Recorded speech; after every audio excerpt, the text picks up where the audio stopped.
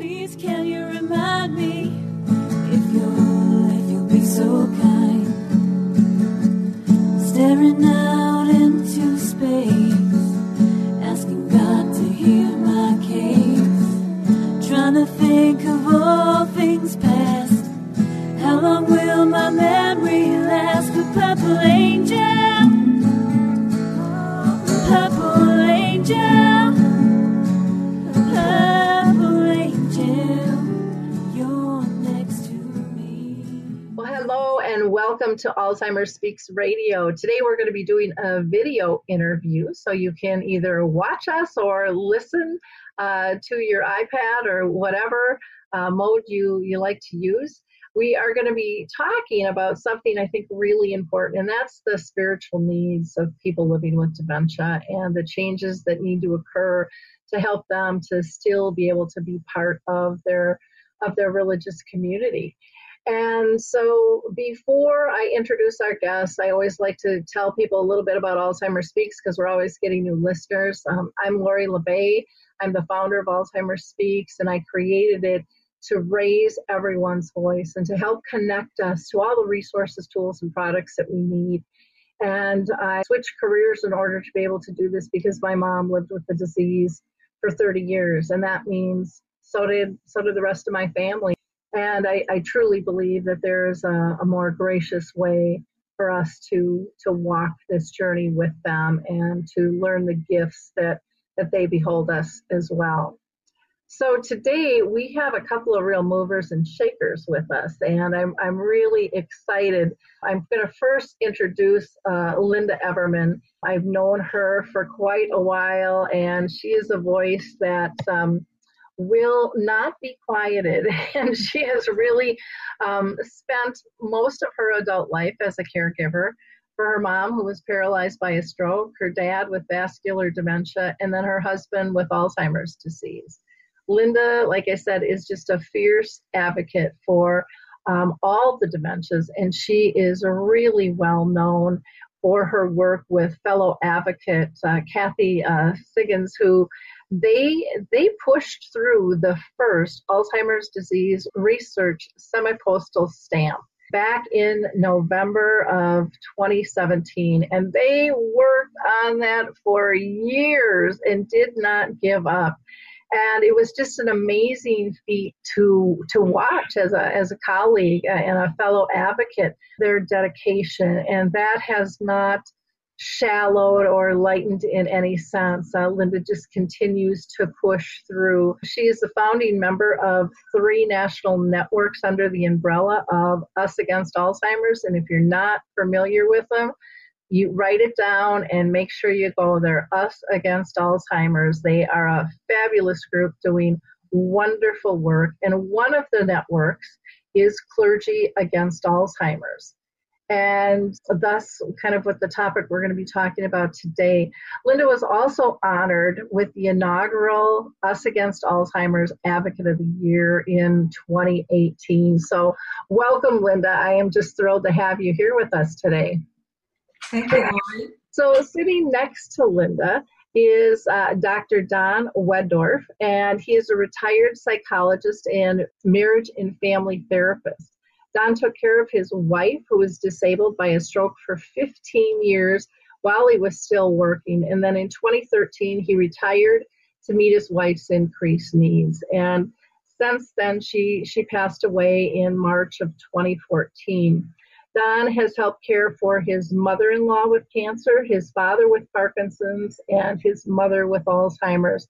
So these two are a pair of caregivers. There's no ifs, ands, or buts about it. Don currently serves on the board for Cognitive Dynamics Foundation, and his written book prior to this, one I will just mention, was dealing with emotional struggles in caregiving, called Caregiver Carols, a musical and emotional memoir. So welcome to the show, Don. Thank you, Lori. Appreciate it. Now, one thing I have to tell you about these two is they're not just colleagues. They worked on a project together and now are married. And so they are taking care of one another, which is so neat.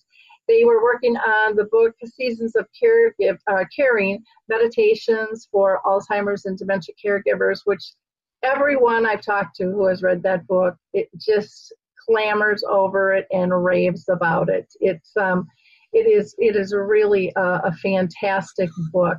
They have also served as editors for the Leader's Guide for that book, and also The Treasure for Alzheimer's. Both were written by Dr. Richard Morgan.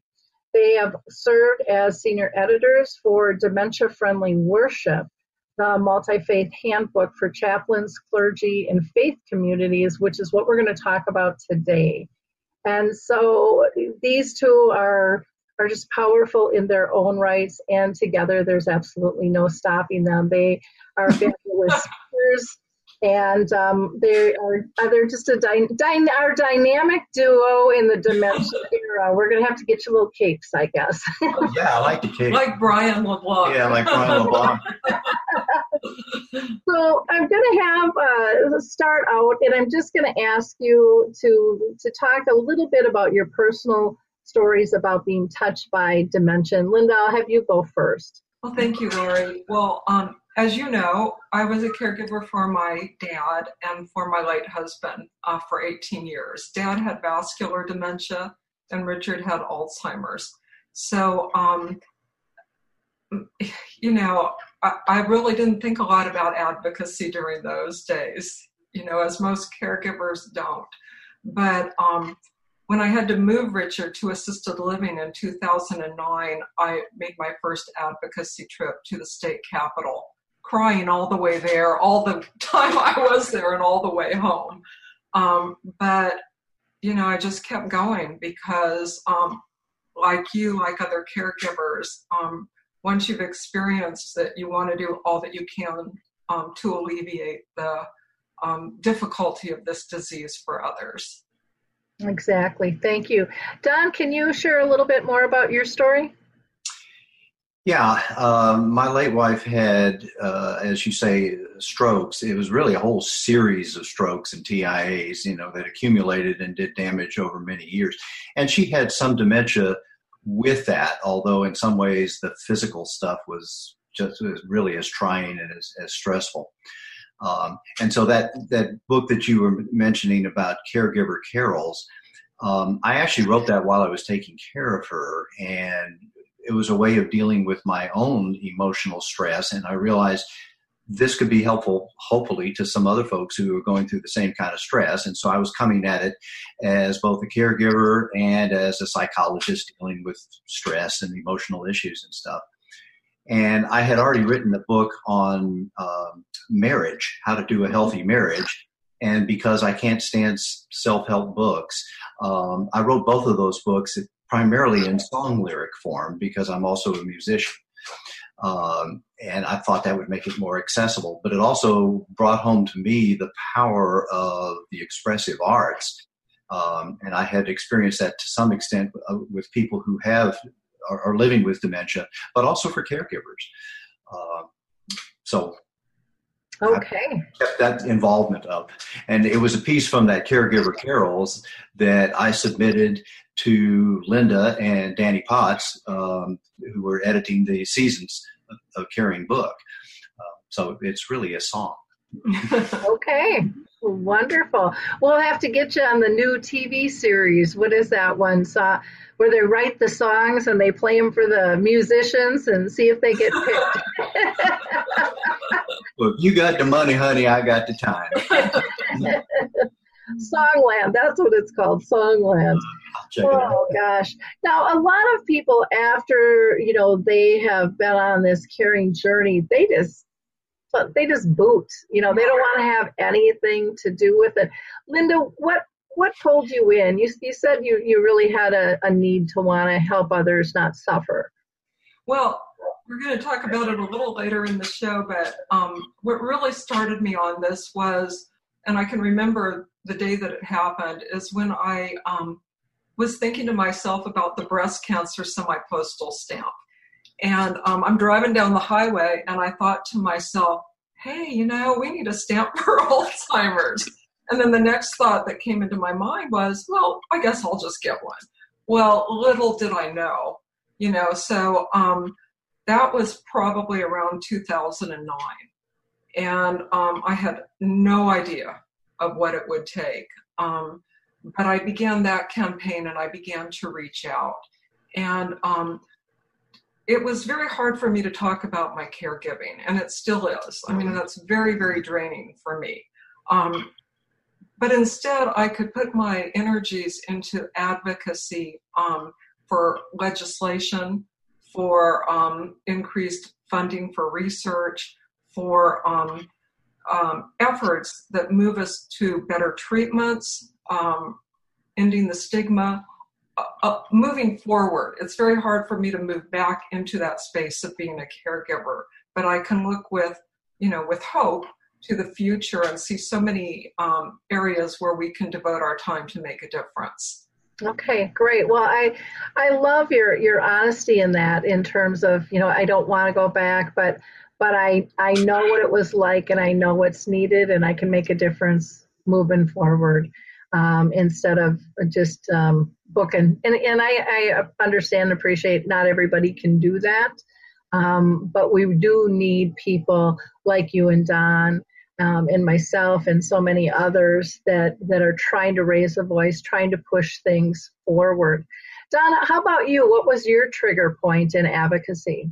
I had already done a little bit locally before I met Linda and Danny Potts. I had spoken at some local caregiver kind of support meetings and played music for Alzheimer's of Central Alabama and some of the memory care units around here. I'd already done that a little bit, but I really got drug into it much more after I met her, and because that's what husbands do.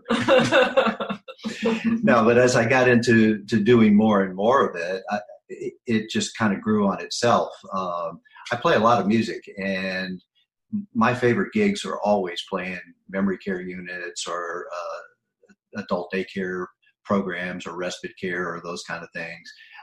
It's so meaningful and satisfying. But also, both Linda and I, during our caregiving days, had been very helped,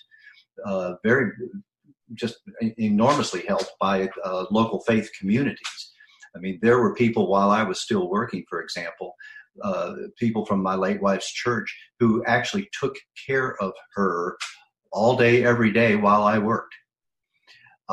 So we both kind of had the desire to pay it forward in some way, to do for others what had been done for us.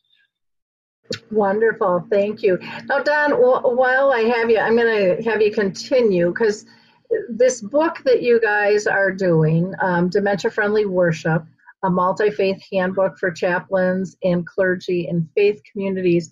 How did that come about? I think originally the idea, and the people that drug us in with the idea were Will Randolph, who at that point was in Nashville. He's now back in Pennsylvania working as a chaplain, and retired sort of 90-year-old chaplain and pastor Richard Morgan, who's in Pennsylvania. And they really wanted to fill a void, which was that there wasn't much out there in the literature for clergy, pastors, rabbis, chaplains, whoever, lay people, anybody who wanted to try and minister to the worship and spiritual needs of persons living with dementia. There just wasn't a lot of literature out there. And so they contacted us about getting together, and we sat down with Will in Nashville, which is just about 3 hours away from us, for a 5-hour lunch and talked over the whole thing and decided, okay, well, we'll fill in the void. Let's see if we can't get some contributors and find some experts that will contribute services, prayers, ideas for how to do this. And so we wanted a real practical, down to earth, you can pick this thing up and do it kind of book. And then it exploded. Wow. Linda, anything you want to add? I think one of the things that Don touched on that was important was during our years of caregiving, there wasn't a lot out there. And I was probably 15 years into the journey of caregiving when I read Dr. Richard Morgan's book. He's the 90-year-old retired pastor and chaplain. And he and another founding member of Clergy Against Alzheimer's, Jane Thibault, had written, "No act of love is ever wasted. The spirituality of caring for people with dementia." And that friend at my church that I was attending gave that to me when it first came out, and it was so transformative to me and so helpful to me. So basically, the seeds for this book really began in the loving contribution of the First United Methodist Church in Maryville, Tennessee, where I was living at the time while I was caring for my late husband. I saw the power of what a faith community could do to support caregivers, to be advocates, to raise awareness. And I just thought, with Us Against Alzheimer's, we'd already had the activist network that you and I were founders of. But I thought, let's take it another step and involve men and women of faith. And so it just, once you start pulling others in, they offer ideas and it grows, and you just, help each other. Yeah, Richard Morgan is really a pioneer in the whole field of looking at the spirituality of aging, spirituality of dementia, spirituality involved in caregiving. So we kind of started at the top. Yeah, he's a fascinating fellow. I've interviewed him before, and it's and Linda, I think you're right. It really is about, you have these discussions and it's just such a practical need. I think sometimes things get mucked down because we make it too complicated, but if we just get down to the basics of our human needs and how can we do that as a community, how can we support one another, it becomes much easier. And I think there's a lot of people thinking the same thing, but they need someone to kind of come light the fire and gather around the campground, per se. So with the book, Linda, who exactly is your, intended audience? Is it just the person with dementia, or is it them and their family and friends, or is it everybody? It's actually everybody. The book is written for clergy, for chaplains, for faith communities. And originally, Will and Richard, when we first spoke with them about it, said, in the time, that we've been involved in advocacy, thank goodness, there's now a lot of books that help caregivers, but there aren't a lot of books that help people with dementia. So, and both of them, being clergy themselves, were chagrined that they felt there wasn't more out there to give clergy the tools, that it wasn't that, and as we talked to pastors, priests, congregational care staff, because last year we visited about 50 in our community, it wasn't that they didn't want to, it's that they didn't quite know how to. They didn't know how to start the conversation. They were concerned about saying the right thing.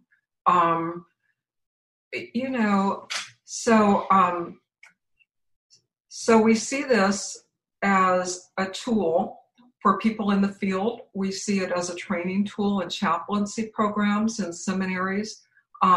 We see it for people of faith who just want to connect with their loved one in a meaningful and spiritual way. You don't have to have a collar on to minister to another person. We often talk about the ministry of presence. Well, our contributors are very far-ranging, very diverse, everywhere from lay persons who have been caregivers themselves to scholars to, for instance, to Dr. Eller, who edited the Journal on Spirituality and Aging for 25 years. So, a very broad and diverse group of contributors. And very broad and diverse in terms of faith orientation, too. And we purposefully wanted it to be multi-faith. Dementia is not a respecter of faith. And we wanted this to be accessible to all sorts of different people, to reach all sorts of different people. So we have Christian, Buddhist, Muslim, Sikh Dharma, Jewish, Am I leaving anything out? We got a little bit of everything. And that was very purposefully done. Native American, although that's, at least gives some basic issues about addressing the spiritual needs of different Native American groups. And one of the things that we were very excited about was we all learned so much, from everyone. We had a team of editors. So it was amazing to me how much we all grew in our own education and our knowledge as each of the contributions came in. Yeah, it was also amazing how even coming from very different experiences, even different faith traditions, people kept coming up with the same kinds of insights, understandings, suggestions, ideas. It really came together beautifully, with a lot of work, but beautifully. Well, and I think that is so neat. And I know that happened with the last book as well, because I remember talking to somebody, and I want to say it was a rabbi that said, I saw the most beautiful Catholic prayer. He's like, I'm going to be using that, and to me, that's one of the things that I kind of scream from the ceilings when I go out and speak, is like, we have to stop looking at our differences and looking at our commonalities. We have so much more alike, and that builds bonds instead of building walls and barriers, and that approach, I think, is just, it's a very simple one, but we don't seem to do it well in society these days. I'm glad you said that, Lori, because that's an important point for us. We hope that people who read the book will really read the whole book, and not just say, okay, well, I'm Methodist, let me go through the table of contents and pick out the Methodist. There's something in every one of those chapters that's going to be useful. Oh, I totally believe you on that. Now, the book sounds like it just kind of kept growing and growing and growing. What was your initial base going to be with the book, and then what kind of made it just spiral out, Linda? Well, the initial base was going to be to provide really very practical outlines of worship services, how to do worship. And of course, that expanded from congregational worship to one service in the book that I especially love was a multi-faith service that involved 6 different congregations. And this happened in Waco, Texas, and it was a community planning to achieve this. And of course, you can't do this all the time, or maybe you could do it once a year, but they all planned it, and they had the faith leaders from each of the congregations to give a prayer in this service.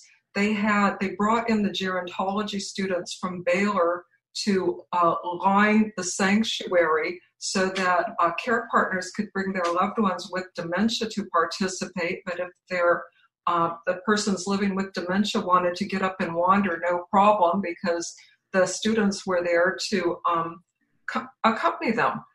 And so anyway, it went from those corporate or congregational responses to then people writing about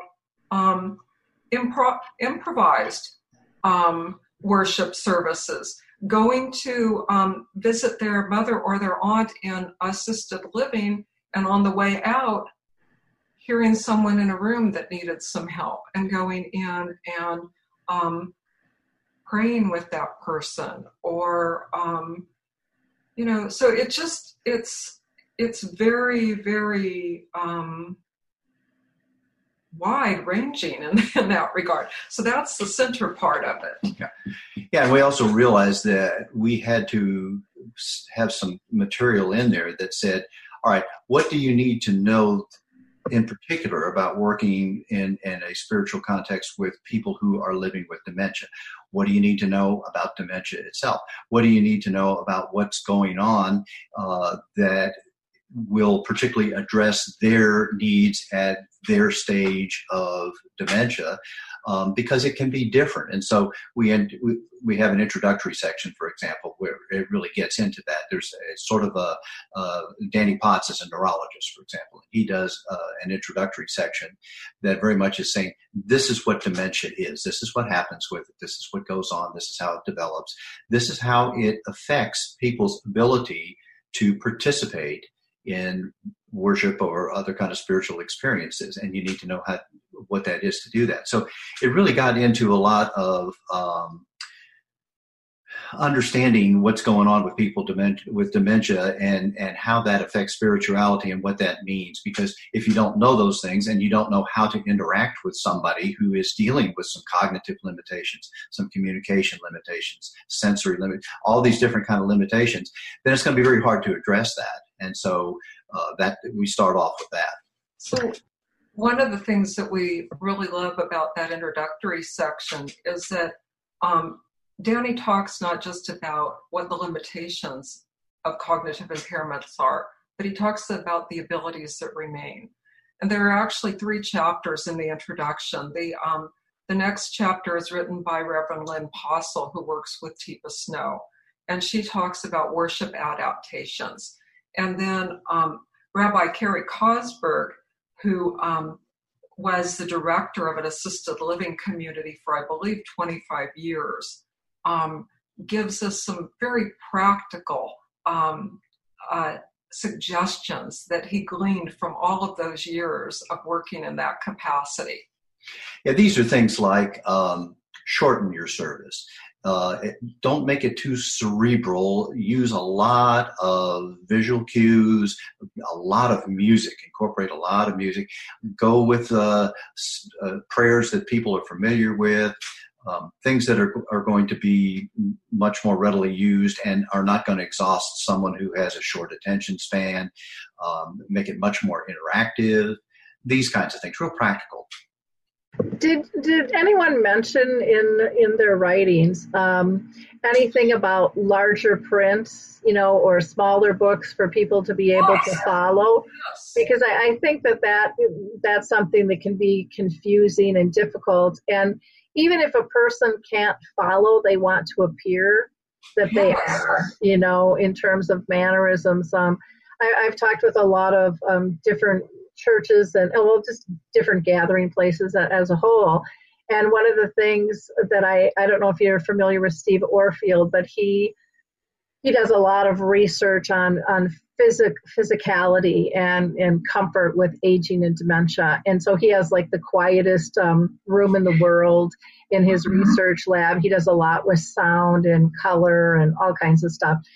And so one of the things when I went out there to see his lab, one of the things he said was, I get called out to churches all the time, and the people in the back say they can't hear. So now they have, 55,000 speakers all blaring, but none of them are working together. And he says it actually makes it worse because they're not pointed or angled or at the right frequency to do what they want to do.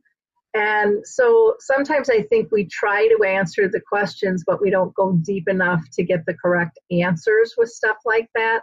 Because, who would have known, if it's not loud enough, you click up, you get a sound bar. Who would have known that certain colors, physically make us calmer or perkier? I mean, most of us don't know a lot of that detail. Or flooring, if it's shiny, or looks slippery or is going to look like a hole. All of those things come into play as well, I would imagine. It's in the book. Thank you. Those were addressed in the book. So I'm really happy that you brought those up because, for instance, Rabbi Jim Michaels addresses large type. There's a whole section on the book, Beyond Worship, that is called Creating Dementia-friendly faith communities. And we actually like to call them dementia-active faith communities. And so they address the physical requirements, all those things that you mentioned, things like throw rugs, lighting, handrails, doors and windows, but very practical things. So there's 3 chapters on that. Family bathrooms, Yeah, all that big signs on the bathrooms. One of our contributors who has become a real dear friend of ours, Cynthia Hewling-Hummel, who is herself living with Alzheimer's and is still doing part-time pastoring. One of the things that she told us is something that sounds very simple and yet is not widely utilized, which is just simply name tags. And not the first week. Name tags every single time, because she says, it takes her 6 to 8 times of meeting a person before she remembers who they are. And she wants to know who she's talking to. The same kind of thing you were talking about, the sound and the noise and the confusion and that kind of stuff. It's very easy for her to get overstimulated and just shut down. Nothing's going on at that point. So yeah, all of those are some of the kinds of practical sort of things that if you haven't experienced it, you just don't know that stuff. But it's very, very important. A lot of times there's coffee afterwards, marking, labeling well, cream, sugar, what's caffeinated, decaffeinated, all of those. It's very little simple things that don't cost money, but just take us to slow down. The name tag things we do in our memory cafe, and one of the things that we found out there was that they liked the permanent name tag, that they could clip on, and they said it made us feel really part of the group. Newbies get a peel and stick, but once the next time they come, they get a plastic one, and or I would imagine other things too, like a lot of times with groups, and again, I'll use our memory cafe as an example, but I could see this happening in church too, is we would think as facilitators, we have to have the room set up, we have to do all this stuff, and it's just like, and then all of a sudden we stopped and said, oh my gosh, we're taking their purpose away. They want to help, they want to be a greeter, they want to be involved, and really meshing those things together and looking at it much greater than just a service. This is an event in their life that they want to be purposeful in, not just get something, but they always want to give back as well. And I think we forget that way too much. Absolutely right. And that is one of the major themes that emerged from so many of the different authors is we're not looking at providing services for. It's not ministry for, it's with. And people may need a little help. Like, for example, one author talks about some guy in his congregation had been an usher for many, many years. Well, he still wanted purpose and meaning. He wanted to contribute. He wanted to do something to help and be a part of things. He had to have somebody help him a little bit. But with a little bit of help, he could still do his job. And it was so important to him. Oh, exactly. Just like it is the rest of us. Absolutely. We want to be part. Now, you have gotten such a range of contributing authors in this book, from lay persons to people with dementia to scholars to bishops. How the heck did you pull that all together? I'm going to throw it to Don first, and then Linda, you can chime in. I don't know. I'm going to throw it to Linda first. Well, of course, we started out with our networks through Us Against Alzheimer's, because we have the activist networks, we have Women Against Alzheimer's, we have Clergy Against Alzheimer's, and we have the Faith Coalition, which are, Clergy and the Faith Coalition are basically the same. They are clergy, laity, and faith organizations. So we opened the door there, and they shared it and asked them to share it among their colleagues and their networks. So that brought in quite a few, but not enough and not diverse enough. We were really determined to bring in the different faith traditions and cultural traditions, and also to represent the groups that are disproportionately impacted, such as veterans, Latinos, African Americans. Native Americans posed a huge problem for us to find a contributor. I mean, we went all the way up to the Department of Indian Affairs and out to Los Angeles to the School of Gerontology at UCLA. But we we ended up finding contributors. Yeah, we ended up just going fishing. Yeah, I mean, we sort of knew some of the things we wanted. We were both familiar with some of the names in the literature, and so we just contacted people and said, "You want to do this?" But I even advertised in some kind of bulletin of Buddhist chaplaincy because we wanted some Buddhists, and we got some. So we went looking for specific kind of people, and we asked people, who would be the right person to talk to about this. So it just sort of grew upon itself. Well, I love that you went fishing, that you knew the importance of inclusion and diversity and the power within that. So kudos to you guys. Now, the book kind of emerged with different themes throughout. Who wants to start with that one and talk a little bit about what somebody can expect when they pick up this book? I'll let Dawn do a lot of talking, but I think one of the things that I would start out with is we have an overriding theme. We actually wanted a different title for the book. We wanted to call it Soul Shine Forth. And because what emerged as we began to receive contributions was this whole pattern of, as people connected, as those who were trying to serve those with dementia connected with those with dementia, the soul of the person with dementia just came out. And not only did it allow these individuals to express themselves, to be validated, to continue their own spiritual journey. The person who was, quote unquote, the minister received so much back in return. And so it was a mutual caregiving. And Dawn had an expression about that, about the theme of souls shining forth being both a declarative and an imperative. Yeah, I mean, at first it hit us, okay, we're trying to say that one of the major themes is that this is not an empty shell. This is not a person dying with dementia. This is a person living with dementia. The essence, the soul is still there. Maybe more difficult, and you may have some specialized knowledge that you need to connect, but the soul is still there to be connected with. So we're very much talking about the soul of that person shining forth, and that's a declarative sentence, but it's also an imperative sentence. We realize that we're telling clergy, pastors, lay people, congregations, get out there and your soul shine forth with these people. What I like about that is we all make assumptions that they know that, just like the doctors know how to deal with a person with dementia, the medical field, and they don't. They need to be trained too. They need to learn. And so, I guess I say to anybody listening here, share your story. It's powerful. And don't be embarrassed about it. One of the things that we were really happy about is, first, we had persons living with dementia to talk to us and tell us about their own spiritual and worship needs. People like Pastor Cynthia Hewling-Hummel, like journalist Greg O'Brien, Jim Gawley, who is a Roman Catholic deacon, Daisy Duarte, who is at risk with dementia.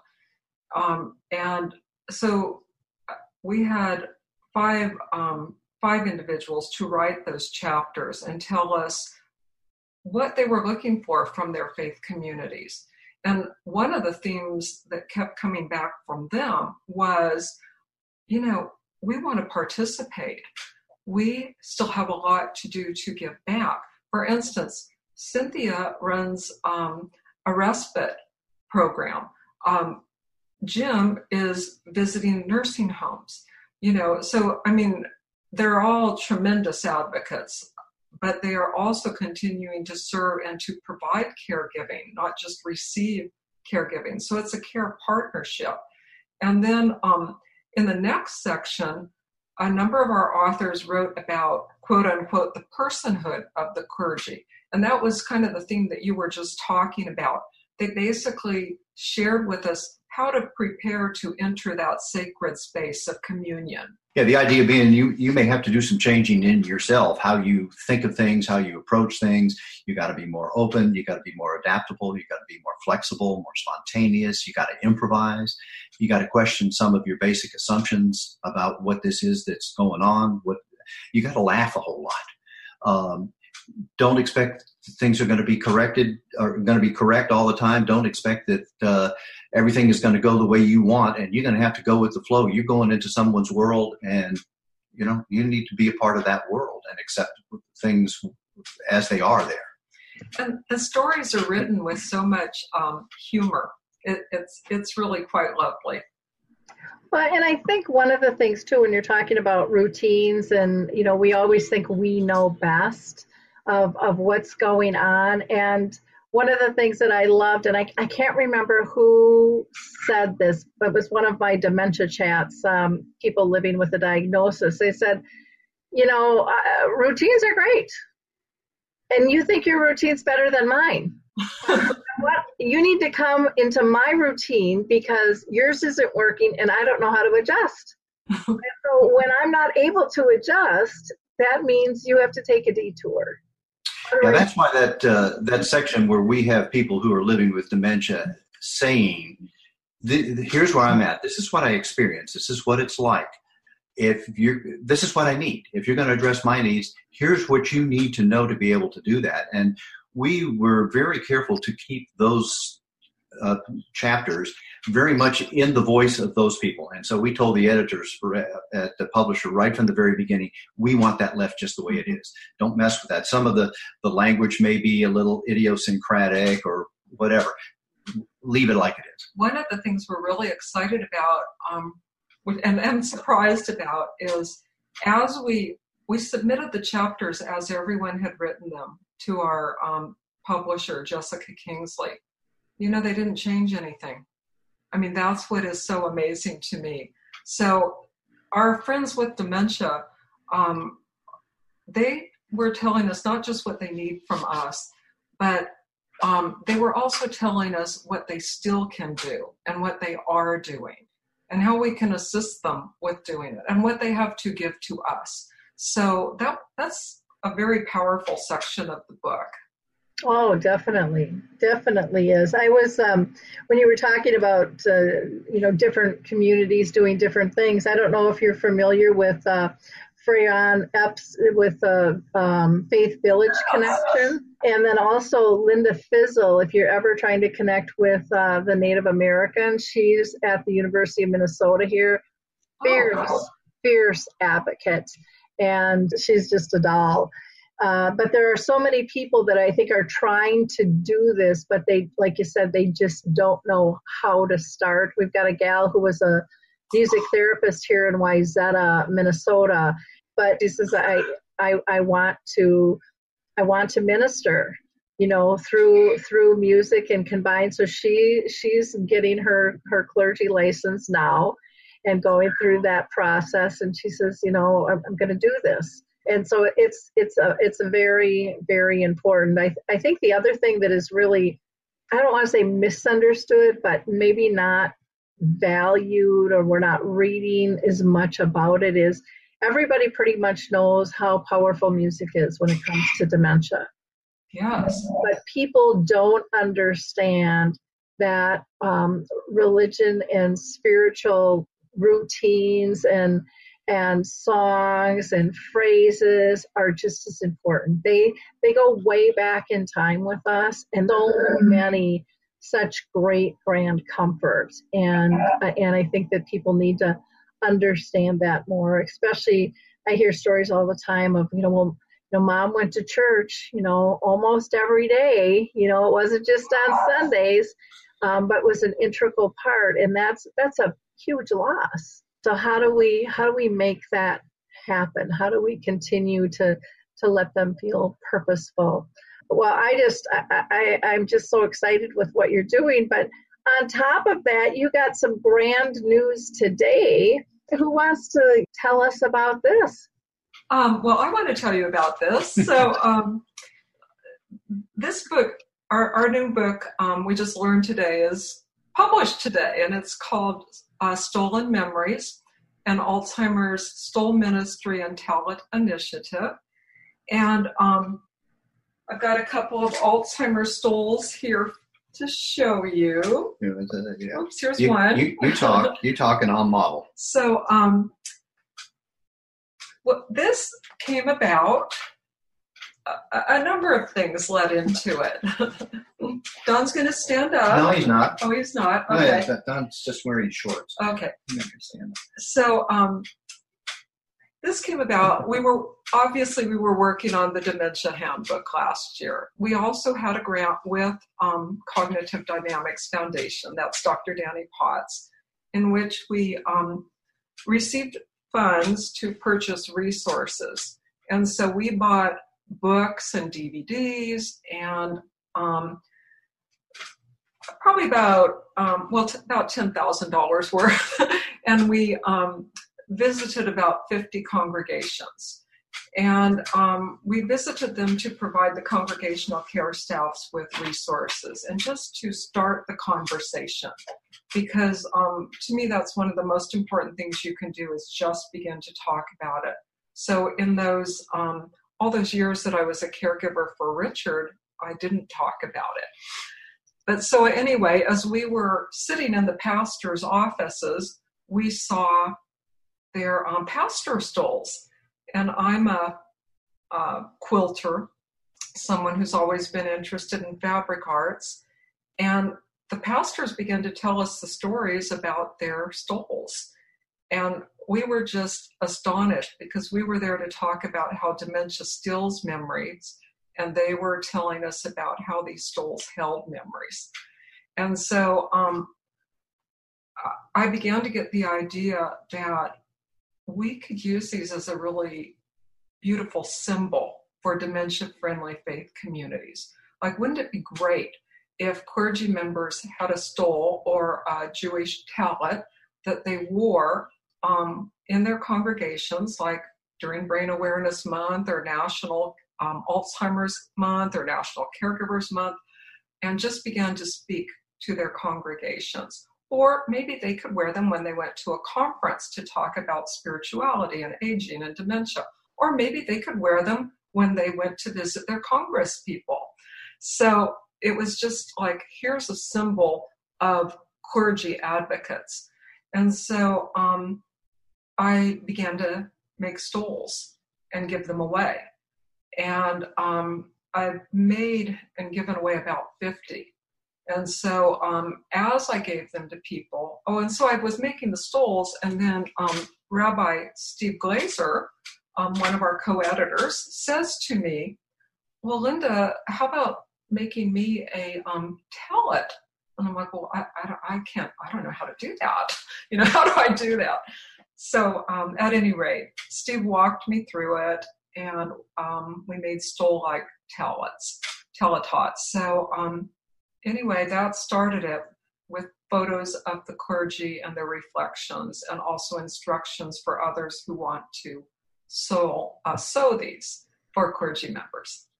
How beautiful. I even think of, and I don't know what they call them. I have a friend that makes them all the time, but the big banners and stuff that hang too from the churches, that would be really cool to do something specific there.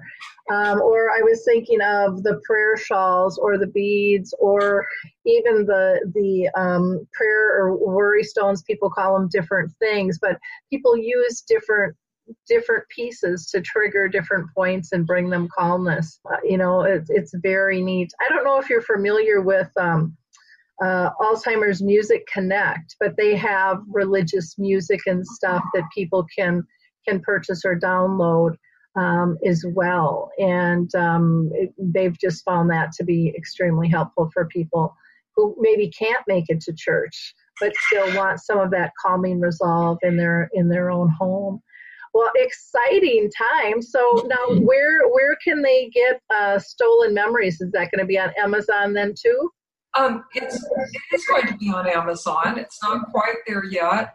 Barnes & Noble has it posted on their website, and they're actually offering a discount today of 30% to purchase it. So, so it'll be on Amazon very soon. Okay, wonderful. Well, I should ask Don, was there anything else that you wanted to add to that? Please start making your own, because it takes her like 2 complete days to make one. And she just is not going to be able to keep up with it. Do you have a pattern you can send people? It's in the book. Okay. Step-by-step instructions. Yeah, the book has 50 color pictures and step-by-step instructions with color photos. Oh, very neat. Very neat. Now, Linda, you also wanted to give us an update on the Alzheimer's stamp. I'm still amazed how much money that has raised, and this should just be a no-brainer to renew. But, give us an update and tell us what the heck we need to do so that those funds continue to roll in. Because I went to my post office just last week, and they're like, we don't have those anymore. And I was like, what? It's very discouraging. They should be in every post office. We have found that they are not, but they are online, and it's really, really easy to order them online or by phone. And you can ask your local post office to order them, and it's just a question of their ordering them. But you can get them in the mail. Yeah. So when you order them online, they come in just a couple of days. Okay. They've always had them before, so I was like, well, what happened to them? I know, and the post office doesn't promote their products. They have so many products, one over the other.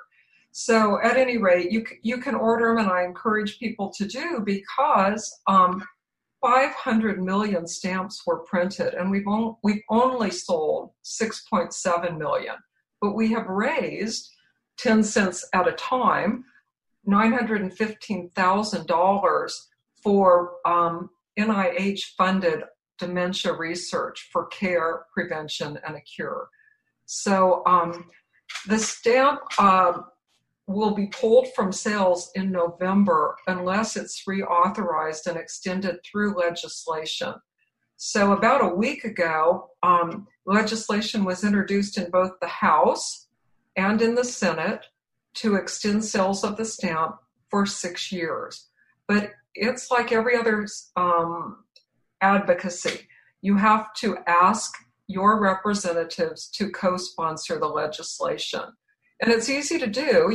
You can go to your representative's website, type in your zip code, and click on the Contact Me button and send a note. It's really, really easy, but it's really vital to do so. Otherwise, they don't know. They don't know what we're doing. It's not controversial. It's nonpartisan, much less bipartisan. It doesn't cost the taxpayers a cent. It's totally voluntary. If the individual person wants to buy the stamps, they do. So everybody wins on this. And 10 cents at a time, it can make some significant contributions to. All that money goes directly to the NIH for research into dementia. The breast cancer stamp first came out in 1998 and has been renewed continuously. And they've raised $89 million for breast cancer research and made incredible strides in prevention and cure. And we certainly don't use the meal like we once did, but we do use the meal, And the other thing that we have heard so much from people is how meaningful it is for them to use a stamp in honor of someone they have lost or someone living. And we also hear from elders who receive mail how valuable it is to get a postcard or a letter in the mail. So anyway, buy the stamp and ask your representatives to extend sales. Just to add one more thing on your plate, but what might be really interesting to do, Linda, is if there was like a meme of the stamp and then link it to where they purchase stamps. And if we get that circulating on the internet, there might be a surge on that. Because, again, I pretty much pay all my bills online like most people do and don't use the stamps. But I can tell you, and my granddaughters will attest to it, we're always running to the post office because we're sending cards to people who are ill or people who are caring for them, birthdays, things like that. But we do use them, especially when you are dealing with an illness that's this grave. You're looking at different ways to try to build people up, and sending a card is a really nice way to be able to and do a lot of seasonal kind of stuff too, like Christmas cards or Mother's Day or that kind of stuff. So weddings, graduations. Yep. Yeah. I remember with my late husband, Richard, he was in assisted living, and he had some lovely friends who did not forget him and sent him mail. And those envelopes were stuffed in his pockets, shirt pocket or pants pocket, and he kept pulling them out and showing them to me. Yeah, so, yeah, important. Difference. Yeah. Really important stuff. And again, it doesn't have to take a lot of time or cost a lot of money to integrate things like this that are important to us. But sometimes people just have to be reminded. This is just another way that they can contribute. Thank you so much. What a great conversation. Like I said, you guys are movers and shakers, and we covered a lot of ground, and we could probably talk all day. Now, we've listed your email addresses for people to get a hold of you. So along with Faith United Against Alzheimer's network. And then I've got the Amazon link for, your book, Dementia-friendly Worship. It's probably also important to say that we don't benefit from this personally, that we don't get the profits. We did this in conjunction with Us Against Alzheimer's. So that money will be used for advocacy. Oh, yeah, both of the books, all of the profits are going to Us Against Alzheimer's. Oh, okay. Wonderful. Yeah. Well, great organization. You definitely picked a winner there. Again, thank you so much, and look forward to your continued efforts. Hi, I'm Lori LeBay, and I wanted to tell you about Alzheimer's Speaks, which is another great podcast. You see, my own mother lived with dementia for 30 years, and I felt lost. Did you know every 3 seconds someone in the world is being diagnosed with dementia? Odds are it's going to hit your families too. We want to help you connect to services, products, tools, research, and stories so you can be prepared. Please subscribe to Alzheimer's Speaks on your favorite podcast platform.